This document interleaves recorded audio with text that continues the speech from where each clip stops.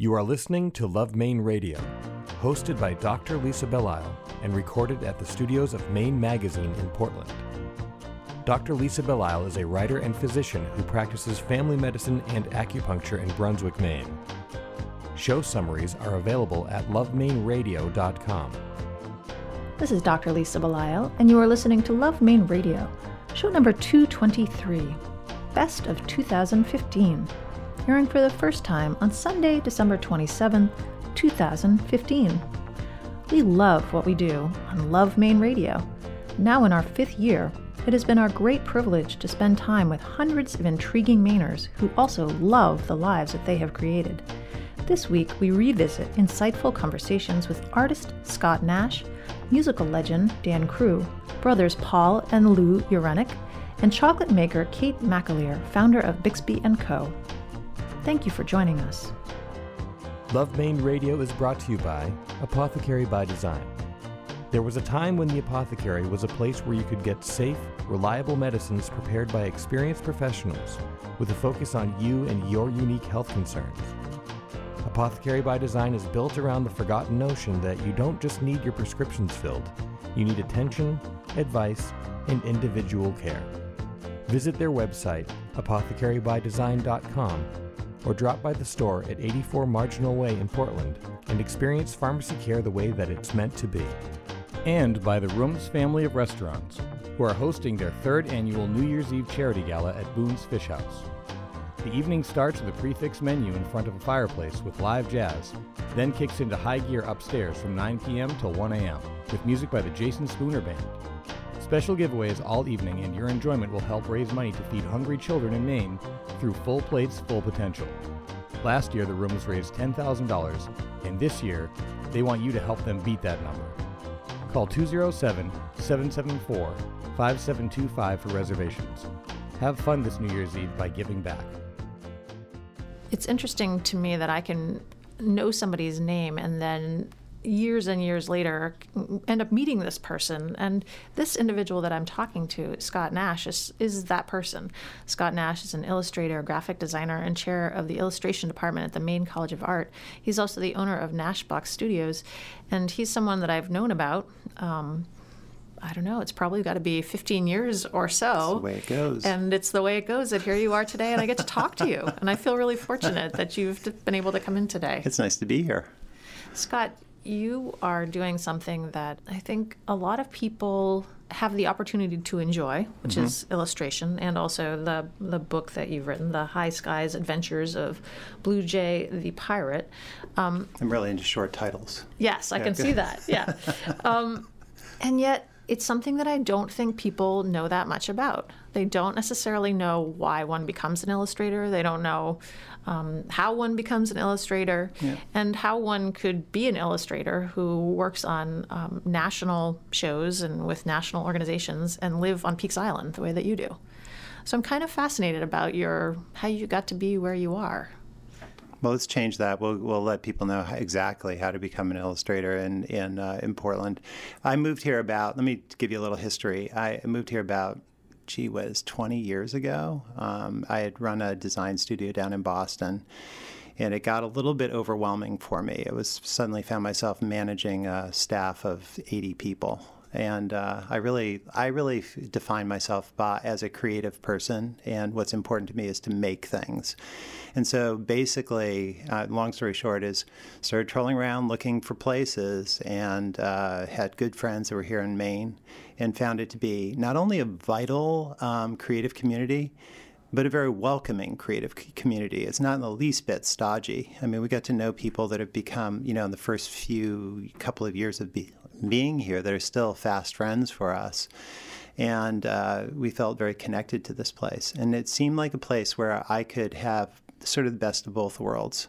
I could have the sort of quiet time that's needed to write and create, and also find a place where I could really engage and connect with a wealth of creative talent in Portland, up the coast, throughout the entire state. As a matter of fact, I sort of refer to Maine as being sort of a state of hidden treasures. They're constantly revealing themselves to us. And while I find that really intriguing, I also want to find a way to have them be a little bit less hidden. And that's why I'm very appreciative of being here today to talk about illustration. Well, the funny thing is, in the intro, I almost said you can't turn over a rock without finding an artist, but I thought people might think that was really negative. But I think that what you're saying is kind of the same thing. You do have to turn over rocks to find creative people here, because sometimes we're hiding. You know, we've come from another place, and we're thinking that we want that seclusion. And actually, one of the questions on the survey here that was asked was, what would I do if I could do it all over again? If I could, go 10 years back. And it would be engage more quickly, really connect with people right from the get-go. I sort of sequestered myself for a while. But that now I've sort of flourished, and as we talk, you'll see that I've really dedicated to engaging with the community, both here in Portland and throughout the state of Maine. Well, that is an interesting thing that I think we've talked with other artists about. There is the need to sequester and the need to have solitude and the need to create, but then also the very real need to connect. And in your case, the need to interact and to teach and to mentor and to be a fabric in the creative community. And I'm sorry. And one of the things that I do is I in my teaching is I teach my students discipline. And the discipline is actually a good thing. And the way I am finding this is more and more true of creative people, is that we have to find a way to sort of compartmentalize our lives. So I have, depending on how you count it, 3 jobs that I do, 3 passions. In the morning, I get up on a good day, make a cup of coffee, shuffle across our deck, which we call our commute. My wife and I call our commute to my studio, where I write for most of the morning. Then in the afternoon, come into the studio at Nashbox, or I head into Maine College of Art to work with the students. And then I trundle back to Peaks Island, take a boat back to Peaks, and spend a ridiculous amount of hours at night illustrating. And it seems to be a terrific time to create what I call ridiculous ideas. And I also embrace the idea of creating ridiculous ideas. It's the main impetus and main catalyst for a lot of stuff, especially in kids' media. But I think it's important for creative people and just people in general, our lives are pretty frenetic, to find ways to give yourself time throughout the day to do specific tasks. And it's worked for me, and I think it works pretty well for my students as well. I was reading The High Skies Adventures of Blue Jay the Pirate last night. Thank you. And I know you're working on the next book. I am. Which when will that come out? It's called The Earthly Exploits. And that is the question, especially on Peaks Island, where the kids come up to me and ask me if I'm on the boat, why I'm not back home writing the sequel to this. But in fact, it's a longer process. I stepped into something that was far more epic than I had anticipated. And I have to say, I'm fairly surprised that I've actually written a fantasy, something that could be categorized as a fantasy adventure. And now I'm way pretty much through the second version of the second edition of Blue Jay the Pirate, and I have a third one in mind as well. So there's going to be, I think, 3 in this series. So we don't know when the next one will come out, but you're working on it. I am.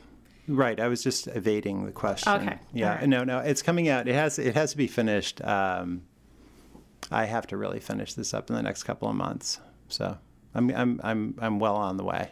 So. Well, the thing that I like about this book, it is very rich in illustration, and that to me is wonderful because it reminds me of the books that I read when I was younger, where there was a whole world that was created using illustration. I think one of your earlier illustrations is of the boat that they are on, and they're lifting the, I believe it's the egg. Yeah. And you label the various parts of the boat. Right. And this was one of the things that I so enjoyed when I was growing up, was that there would be this world, and an author illustrator would take the time to actually configure the entire world and label it, and it just, It makes it so rich and layered. Well, you're speaking to what I see as one of the primary sort of virtues of an illustrated book. I just recently read a book, What We See When We Read, by Peter Mendelsohn, who was suggesting that actually novels should not be illustrated. With a writer, what we should be doing is engaging in a collaborative process where we are imagining what, basically the general ideas that are laid out by the author. That's fine if you have a frame of reference, if you're an adult, if you have some sort of life experience. But for kids, it's really useful to have an illustrated world, especially if it's a fantasy realm. I mean, I'm sure that as an adult you could imagine what pirate birds would look like, but I'm guessing most people can't. And so I think having illustrated books helps to provide a context, especially to kids, for what this world is about. I used to love going through, I mentioned Treasure Island earlier. I used to love those books. Those are the books that I grew up with. And one of the things I especially appreciated about them is that the illustrations were sort of a reward to not that the reading wasn't pleasurable, but it's a reward to the reading, or it enhanced the reading in very specific ways. And this is a form that these are discussions that we have all the time at Maine College of Art. It's one of the things that I really enjoy about working in this program. We're all really passionate about narrative, about thinking about plot, thinking about character design, not only, though, in the writing realm, but in illustration as well, in drawing. And as a matter of fact, I teach a sort of an iterative or progressive sort of process where the students will use drawing as an inspiration for writing and writing as an inspiration for drawing.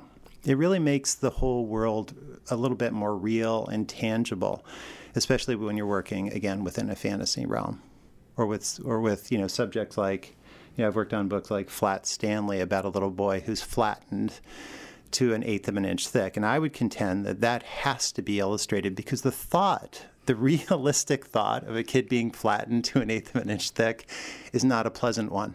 And so we actually do want to control that and make sure that he looks like a gingerbread boy as opposed to something else. Love Maine Radio is brought to you by Mary Libby of Remax by the Bay, whose 15 years of experience and unique perspective on the industry puts creativity and enjoyment into house hunting. Specializing in properties in southern Maine, Mary will work with you to get to know your wants, desires, and dreams, and make sure that the home you move into is as close to perfect as it gets. And she'll make sure you have fun along the way. Because while moving is one of the more stressful events you'll encounter, finding the right home doesn't have to be. If you're looking to buy or sell a home in southern Maine, be in touch with Mary and find out more about why, when it comes to buying and selling real estate, a good time really can be had by all. Mary Libby of Remax by the Bay, your connection to living right. Go to marylibby.com for more information. For the past 3 years, Maine Magazine has put together a list of 50 Mainers who are really visionaries for our state. And Dan Crew is one of these 50 Mainers. Of course, he probably belonged on the first list, but I'm fortunate because he's on this year's list and I get to speak with him this year. And this happens to be our 200th show, which is a very big deal for us. So thanks so much for coming in, Dan. Oh, I'm very happy to. And let me give a little background about you for those who... I'm sure almost everybody who's listening has heard of Dan Crew or read the magazine, but I'll give your background because it's important. You've done a lot. This is Dan Crew. He's a supporter of the arts in Maine. He is currently the president of the Bob Crew Foundation, named for his late brother. The foundation is intended to help aspiring musicians and artists find fulfilling careers and to support the LGBT community. The Bob Crew Foundation recently gave $3 million to the Maine College of Art to create the Bob Crew program for music and art. Dan Crew is currently overseeing the creation and construction of the program. And this is just what you've been doing recently. Filled in my spare time. Yes, in your spare time. Right. And your house was actually featured on Maine Home and Design not so long ago. That's correct. You put a lot of effort into that house. Right. But tell me about why Maine? Why did you decide to come here? Why was it important? Well, back in 1990, I had completed the sale of a music publishing company with my brother. And that gave me tremendous flexibility to pretty much do what I wanted to do. And so the following summer, we wound up summering up on North Haven. And by the second month or month and a half after I was up there, I came back from my bike ride and I announced to my wife, I said, I'm not going back.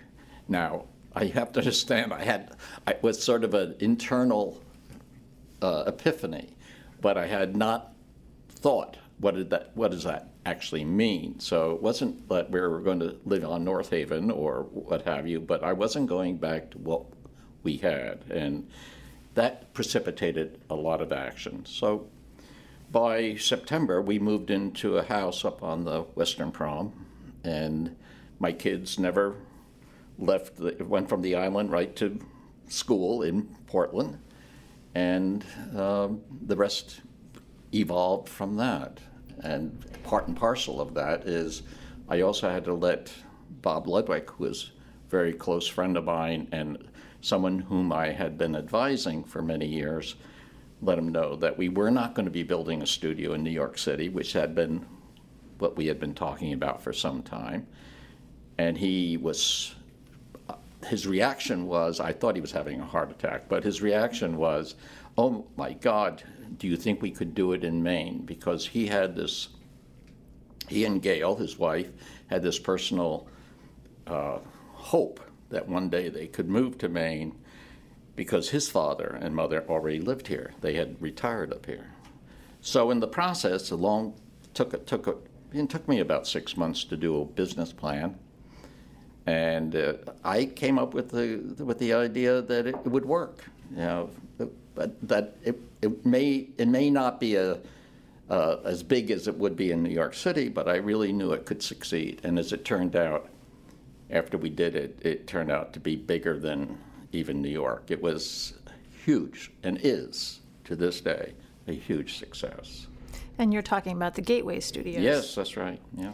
We did have the opportunity to interview Bob, and actually his wife Gail was in the studio with us, and it seems like you were all collectively able to bring some pretty big names to Maine. And they still do. I mean, it is probably one of the best mastering studios in the world. And at the time, early on, because in 91, when we opened officially opened in 93, but we actually opened November of 92 with our first couple of artists. But by the second or third year of our operation, we exceeded our 10-year goal. So it was raving success. Where are you originally from? I lived in New York, but had moved to Connecticut. I was, at that moment, living in Weston, Connecticut with my wife and my two young girls. And Bob was in New York City. So it was quite a transition for both of us, really. Why music? What was it about music that kind of got you into the music publishing business and has kept you interested all this time? Well, I always tell this little quote joke. People ask me all the time how to get into the music business, and I say, well, my experience is this. You go to the Naval Academy, you graduated from the Naval Academy, you go and become an officer in the service, and you get out and go to work for Bell Laboratories, and then your brother comes and asks to have lunch with you one day and says, would you think about coming into the music business with me? Because what had happened is the Four Seasons started to break wide open. My brother didn't know what to do, and he came to me to help, and I joined him, and that's all, now rest is all history. I've been in the music business since 1961. And you were able to work for quite a long time, in fact, up until his death, with your brother in a very close capacity. My brother had a series of physical problems that developed, but in the last 4 years, it became very serious, and I had to bring him to Maine and put him into a nursing home. But up until then, we had been in business, and I had always been in the role of, fireman might be the word. So, yeah, but we had built, in the 60s, he and I had built a hugely successful production and publishing company. We had a lot of number one records, top 10 records, and part of which is the history that has been shown on Broadway with the show Jersey Boys, which is basically the story of one of our groups called the Four Seasons. The interesting part of that is when we were doing all of those records, when we were doing the Four Seasons and Mitch Ryder and the Detroit Wheels and Leslie Gore and all of those artists that were ours that we produced and released records by, we had this attitude that this is just music for this week. And and are we on the charts this week? And what role are we on the charts? How many sales have we had? No one would have thought that records and music that we were creating in 1961 through 1966 or 67 would find itself on Broadway in the 2000s and be, quite honestly, one of the biggest hits, financial hits, in the history of Broadway. It's still running on Broadway. It's in its 9th year on Broadway. It's in London. It's in Las Vegas. It's got a road company. It's had companies in Australia and Canada and South Africa. So quite honestly, it's beyond, you can't conceive of that. You can't look forward and say, oh, this is what's going to happen with our lives. It altered a lot of the things that we could do. And as a result of Jersey Boys, one of the great benefits is the Bob Crewe Foundation, because what do you do with all this success? What we're basically, Bob and I decided is to pay it forward. And so hence we formed the foundation. And of course, at the time, my brother was still reasonably well, but then he had this very tragic fall. When we were going to, the next day, we were supposed to go and celebrate the 5th year of Jersey Boys in New York, and he fell down a flight of stairs and pretty much permanently damaged his brain. And so that set this whole cycle for the next 3 years or so for him, downward spiral. It was a very tragic episode for all of us, but sad because he can't enjoy what we're now able to do. It's tough. You've had a lot of tough things, actually. Yeah. Your daughter, Jessie, died 19 years ago. Yeah. And we had her mother, who is now Sydney, right, on the show. And he was telling us about how this impacted his music because he went through a gender reassignment surgery. Oh, yes. You've had a lot of things. Jessie's death was the most significant event in both of our lives. And certainly it still profoundly affects everything I do and think about. There isn't a day that I don't think about Jessie. And that so much of my motivation is about the concept, that this is a concept that I have and that she hasn't been able to live her life out, and I'm living out her life for her, doing the kind of things that I really am convinced she would have done. She had this belief, and she had righteous indignation. She was going to correct so many things, and she did. And she had a major impact on her classmates who talk about her and still talk about her. So, yes, Jessie was a phenomenon. She was a phenomenon.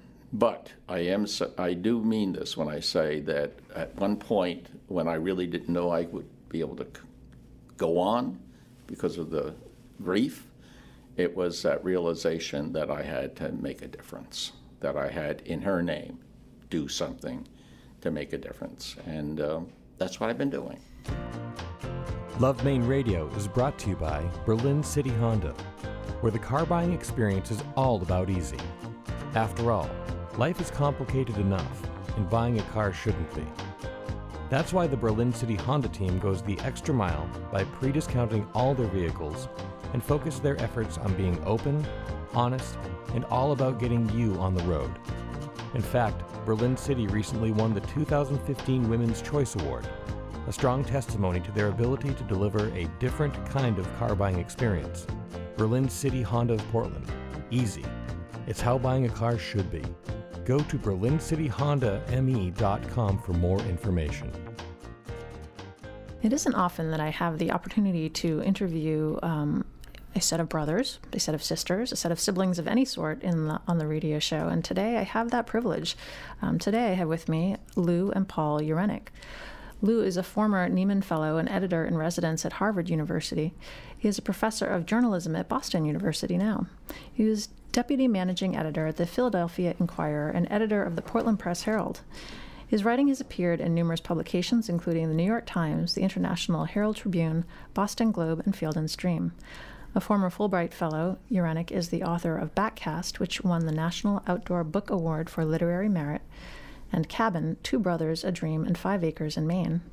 His latest book is The Great Fire, One American's Mission to Rescue Victims of the 20th Century's First Genocide. Lou's brother Paul moved to Maine in the 1970s when he was asked to help build a post and beam home on land that Lou bought in New Gloucester. The home took 3 years' worth of Sunday work to build. After that, Paul got involved in construction and eventually moved into a construction management position at the Bolus Company, where he has been part of many notable projects, such as Pineland redevelopment, the Winslow Homer home restoration for the Portland Museum of Art, Allagash Brewery's evolving development and expansion, Backyard Farms Research and Development Center in Madison, and the current Thompson's Point redevelopment. Thank you so much for coming in.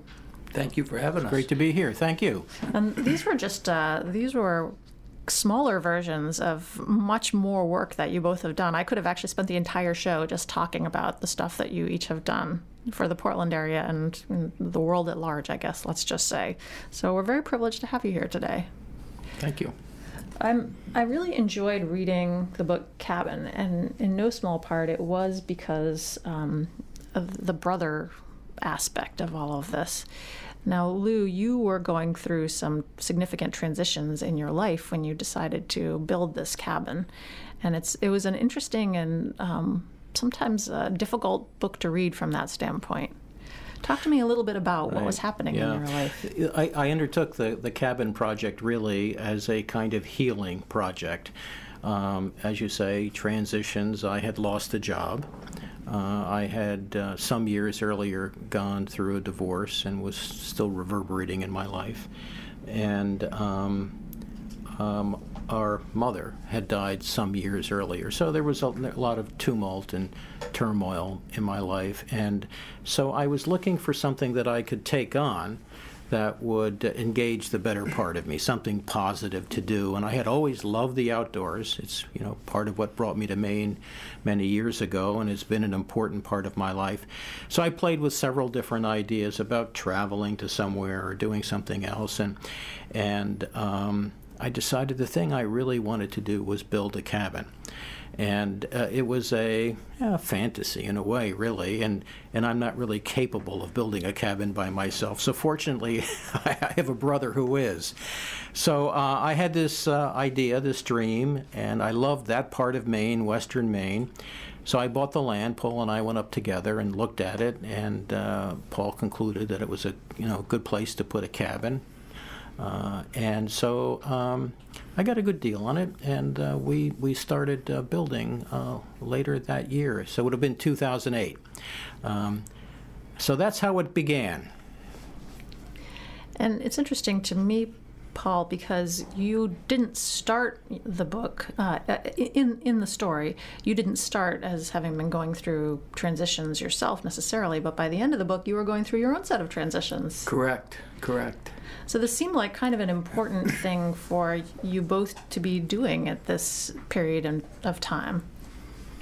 Yeah, I guess life is really just a series of transitions when you look at it. And, the cabin was a project where the two of us could be together, could work together.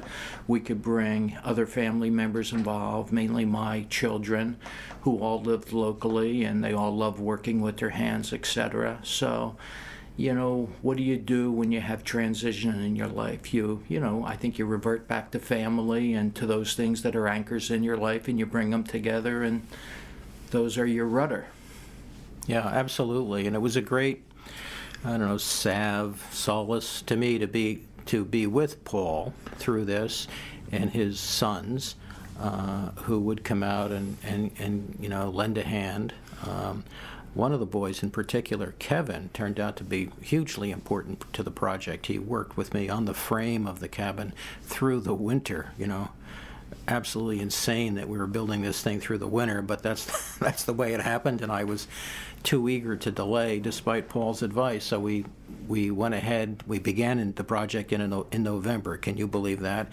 And we were putting up the frame in the winter, in the teeth of a Maine winter. It's snowing. Each weekend I'd go back up there with Kevin and Paul, and we'd have another 6 or 12 inches of snow on the deck, and we'd have to shovel it off and broom off the beams and so forth, and get to work. But actually, it turned out to be a lot of fun.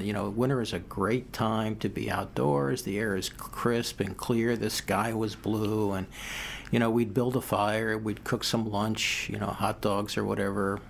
So even though it was a little nutty, it turned out to be a lot of fun, and it sure was a great joy, comfort to me to be with Paul and Kevin and his other son, Paulie, and occasionally Andrew, a third son, a very capable young man, would come along. So, yeah, we were sort of having our own work party. I had teased Lou during that part of the project because concurrent with us building it, he was also writing a blog for the New York Times on the building of the cabin, and I had said to him, "This is the first time a schedule of a construction project for me has been driven by the need for you to write something to get into your weekly blog." So exactly. That is what's kept us on schedule, his need to keep the blog updated for the Times. That's right. We had we were dealing with the cabin, and we were also dealing with my need to file 2 or 3 times to the New York Times. And so I described the ascent of the cabin for the New York Times over the course of the year, and that turned out to be fun too. And we had pictures of all of us, as part of that. But you're right, that was pretty funny. And so, people all over the world, actually, I had forgotten about that. People all over the world were experiencing this cabin going up, and it was not without disasters. I mean, we screwed things up. Things fell down. At one point, I hadn't sufficiently, I guess, braced the roof trusses, and it's a very windy place. We're up on a hill, and the roof trusses blew down. It was a complete disaster. I just wanted to walk away from the whole project when I saw that one spring day, spring of 2009, I guess. But Paul and Kevin, you guys, I was amazed. You guys went, it was like, hey, this is great. We can solve this problem. I was ready to shoot myself, and Paul and Kevin went to work, and they untangled the rafters and pushed the walls back together, and we found a way to swing these very heavy trusses back up into position. So even that worked out. But we shared that with the world via the New York Times, the catastrophe of the rafters. I would think that this is something that's not that foreign to you, Paul, having something happen during construction that wasn't what you expected, and just having to deal with that. Well, that's what, construction is no matter, and I've been involved in very, very simple projects to very complex multi-million-dollar projects, and I don't care what team of professionals you have, how much planning you do, there is something that's going to go wrong. I mean, that's just the way construction is. You try to limit those things as much as possible, but in construction, they don't call them problems. They call them opportunities. Well, we had a lot of opportunities, that's for sure. And so, you figure it out. But it's good to get out from behind a computer, get out of the office and those things, and, to use your hands and use your brains to, solve something physically, and hopefully physically with using your brain and not your back, to, correct the problem.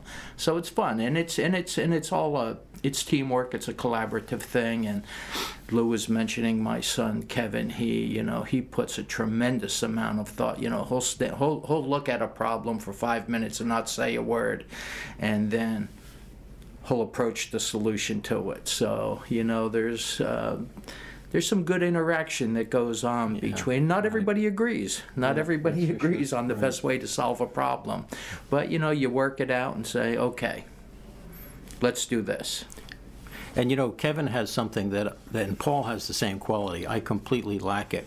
And that's this ability to understand space relationships. Some people can look at a box and kind of turn it in their mind and say, well, what would that look like if it were turned sideways, or unfold the box in their mind. And it turns out that is a good quality to have if you're building something, because you have to think, well, how would I fit that into that and so forth. I don't have it. And so Kevin in particular, he was great. He saved us a lot of time and effort by thinking these things through, sort of turning the box in his mind. As we build things. And you're right, there was disagreement along the way, and we worked it out. When I started the cabin, I had a pretty firm idea of how I wanted the interior space. And I was going to have a writing room, which was a ridiculous idea, another fantasy, as if I were going to go up there and sit in a room inside a cabin and write. But anyway, this was part of the fantasy. And my nephew, Paul's son, said, Uncle Louis, no way. This cabin has to be wide open. It has to be open space. It's a family space. We're all going to be together. Nobody gets behind the door to write a book, And I said, no, Paulie, I'm not sure. I think I could use a place where I could... No, he insisted. And he started citing cabins that we had been in the past. There was a cabin in particular in Aroostook County. We used to take the boys to southern Aroostook County for 3 or 4 days every fall around Thanksgiving for a deer hunting trip. Nobody ever shot a deer, I think, but in any event, we used to stay in this cabin, and Paul, he was describing that cabin, and so he made the argument, and he was right. So there's the interior space of the cabin is fully open. It's communal family space.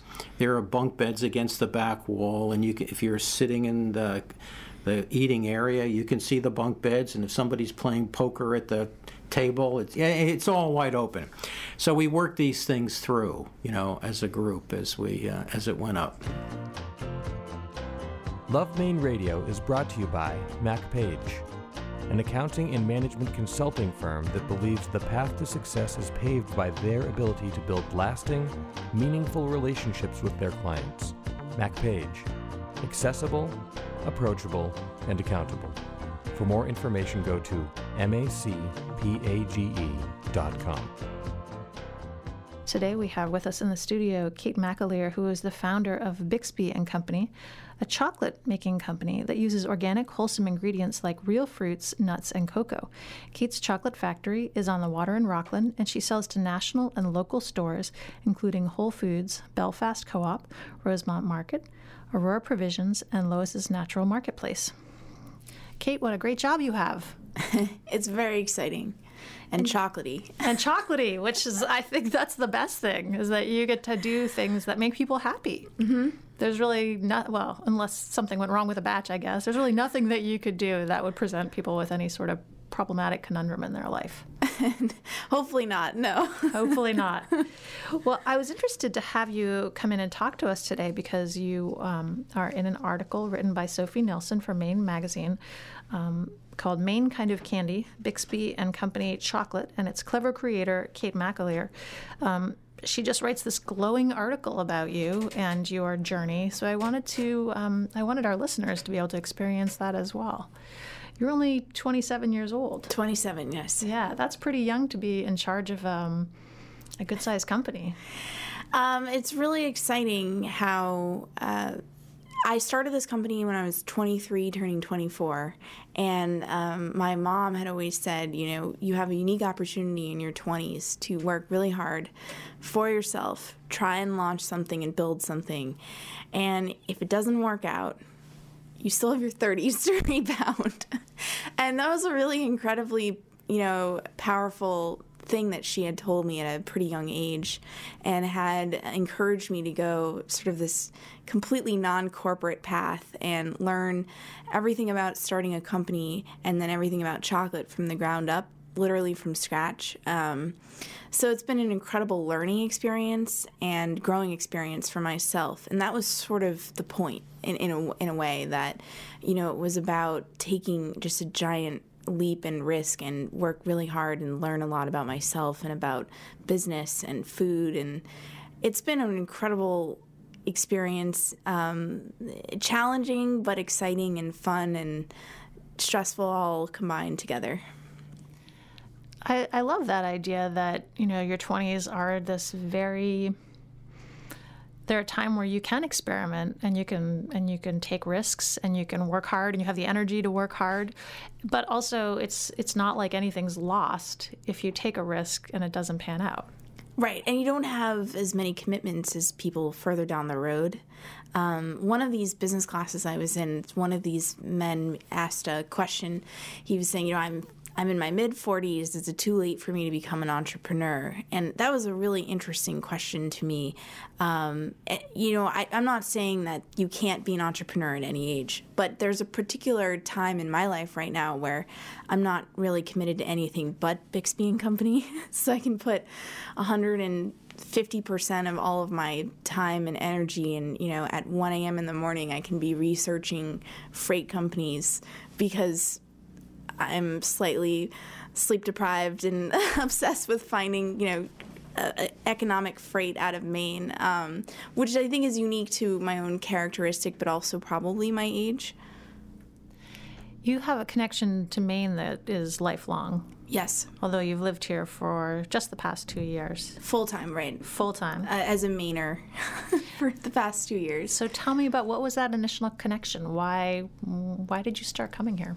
Sure. So my mom's family has roots in the Spruce Head, Rockland area, and my parents had bought a second home in the Rockport area before I was really even born. So we started coming here for not just the summer periods, but for Thanksgivings and winters and year-round, you know, second home vacation experiences. And we'd always loved the foodie scene, the beautiful scenery. The breakwater is one of our favorite family walks with our dog. And my parents had retired 2 years ago.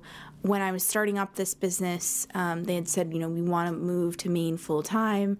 We think you should come with us. And I said, you know, okay, that wasn't maybe necessarily what I was thinking, but it's an amazing place to live, amazing place to eat food, and then, as it turns out, an amazing place to have a business. So the way that the business community has embraced me and helped me grow my business here in Maine has been just fantastic. And I think that the opportunities for small businesses and even startup businesses in Maine are huge, unlike other places where I think you would never have the access to the help, resources, networking in a way that you do in Maine. And that's something I think unique to Maine. You had the opportunity pretty early on to share some of your work, we'll call it, with Cellar Door Winery. Yes. That must have been pretty important. Absolutely. I mean, Cellar Door Winery is an example of a successful business, but also a successful women-owned business, and a role model, quite frankly. So when I moved to Maine, I don't recall specifically, but I believe Cellar Door Winery reached out to me before I even reached out to them, and they said, you know, can you drop us off samples of your product? And I ran over there and did a sampling, and they opened up some wine, and we were already pairing which bars would go with which of their wines. And then they invited me to come and do samplings, which are incredible experiences at the winery in Lincolnville.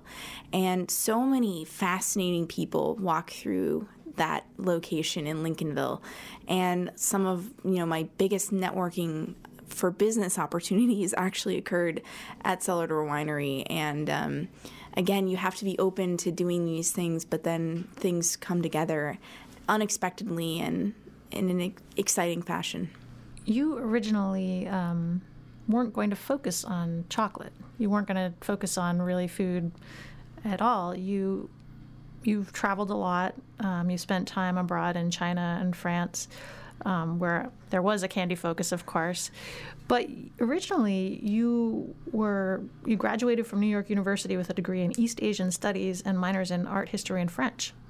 And then you began graduate work at the New School, studying the history of decorative arts and design. Yep. So there's a lot of interesting things. So I like to call myself a fan of cultural history. So be it through objects, art, or history, and studying abroad. And so in high school, I lived abroad as a high school student in China and in France, living with host families, being immersed in those cultures. And those were incredible experiences that had major impacts on who I am and obviously what I'm now doing. For me, I was trying to figure out how to tie together all of these widespread interests. What could be, this one thing that would tie it together? I was pursuing, an art history, decorative arts career, and then decided to just take a total pivot. And some of my friends called it a quarter life crisis. But I think it was just, you start going down something and you realize, okay, this is really interesting, and it's intellectually interesting, but it's not going to be enough to fulfill everything that I'm looking for in terms of a full-time, impassioned career effort.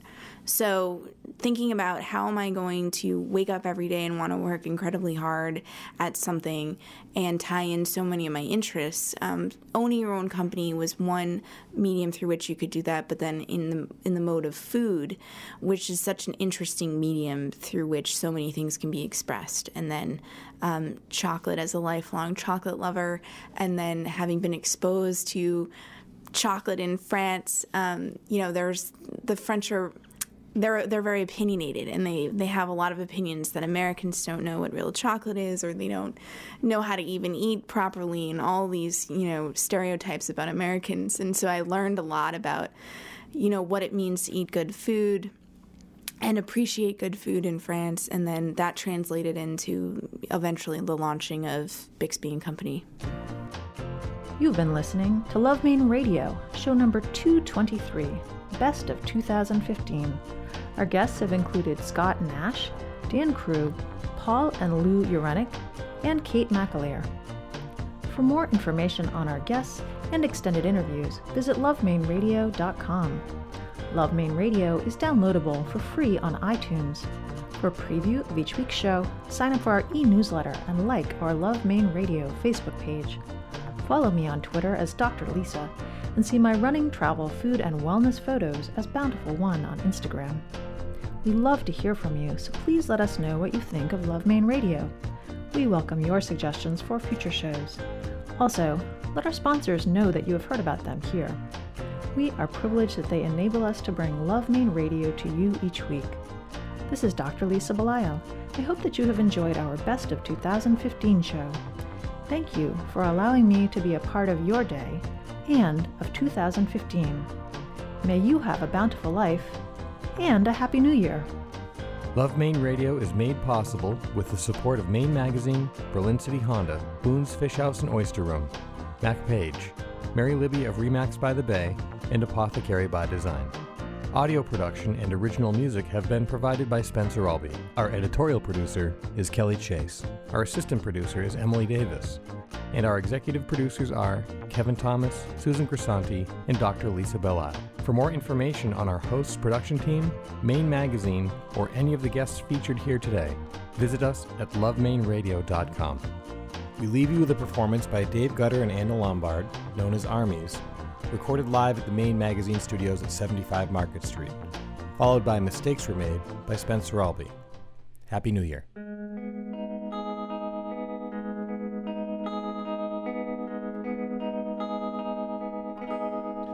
I surrender.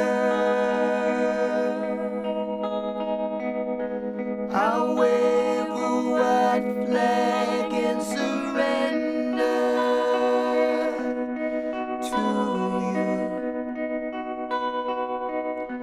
How hard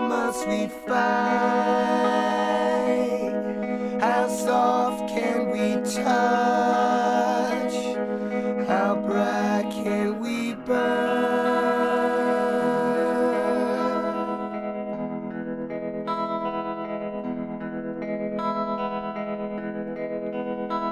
Hey, lonely girl,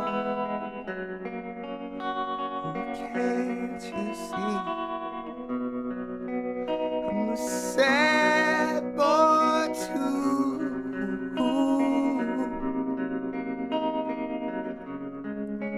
They say misery loves company. Maybe we'll be sad but true, 'cause there ain't nothing wrong with a little pain. There's a reason why it's called a flame. Reach out and let it burn.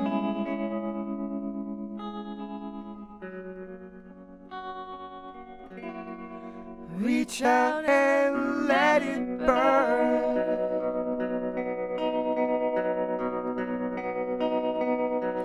We both burst into flames,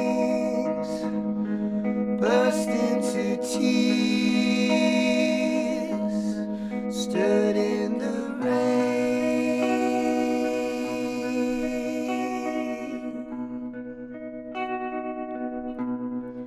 We braved the war, but some wars you can't win. Hey, whose side are you on?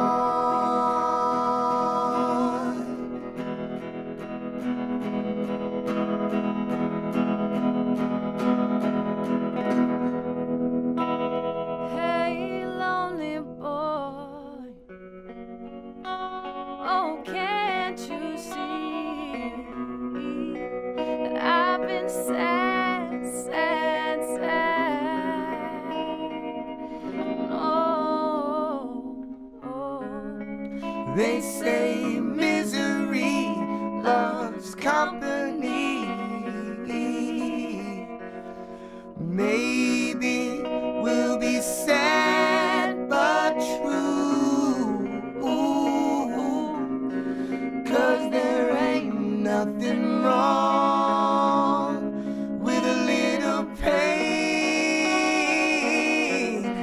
There's a reason why it's called a flame. Reach out and let it burn you, baby. Please reach out and let it burn.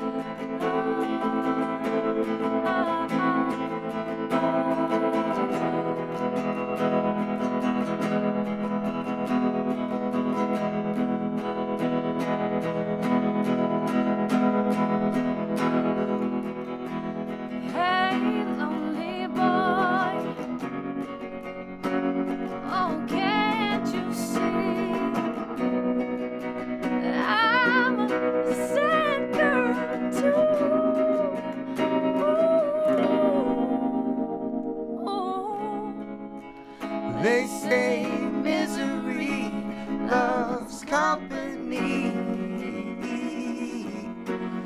So maybe we'll be sad but true,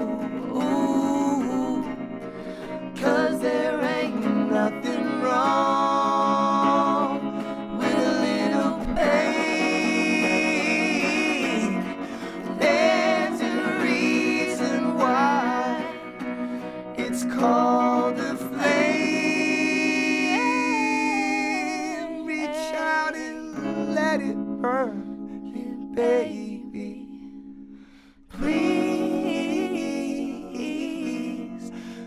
Reach out and let it burn.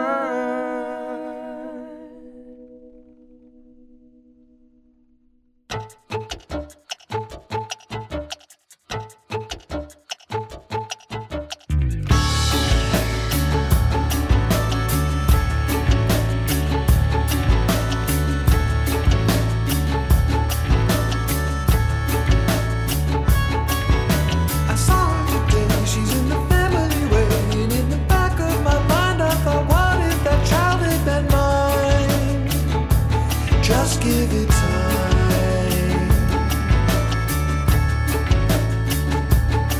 I think of things that we said while we were laying in bed, and wonder had I been able to redo what things have been fine. Just give it time. Oh, just give it time.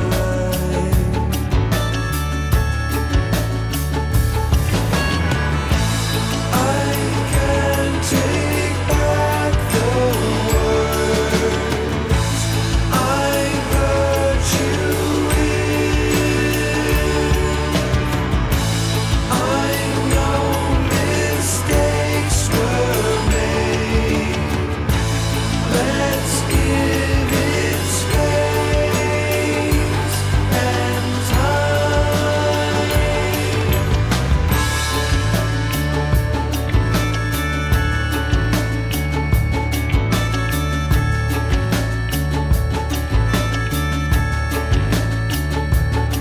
I did my laundry today, and as I put it away, I found a pair of your socks in the basket, all balled up with mine. Just give it time. Oh,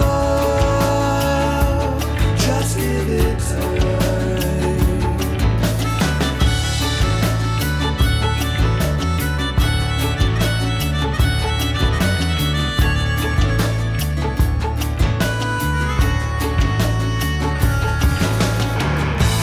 I can take back the words I hurt you with. I know mistakes were made. Let's give it space and time.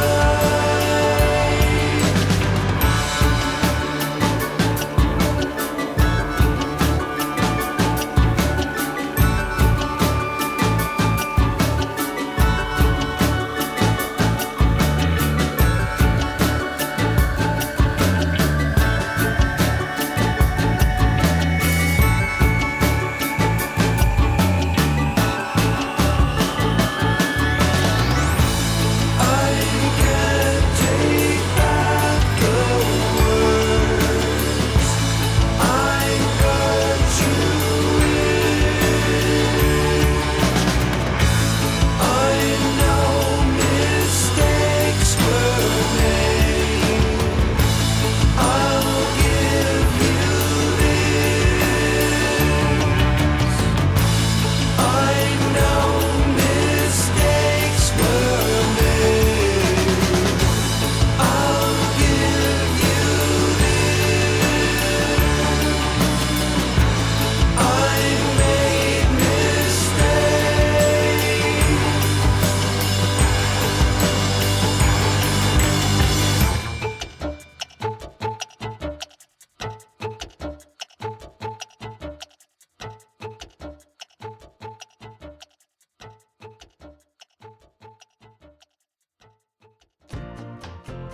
Experience chef and owner Harding Lee Smith's newest hit restaurant, Boone's Fish House and Oyster Room, Maine seafood at its finest.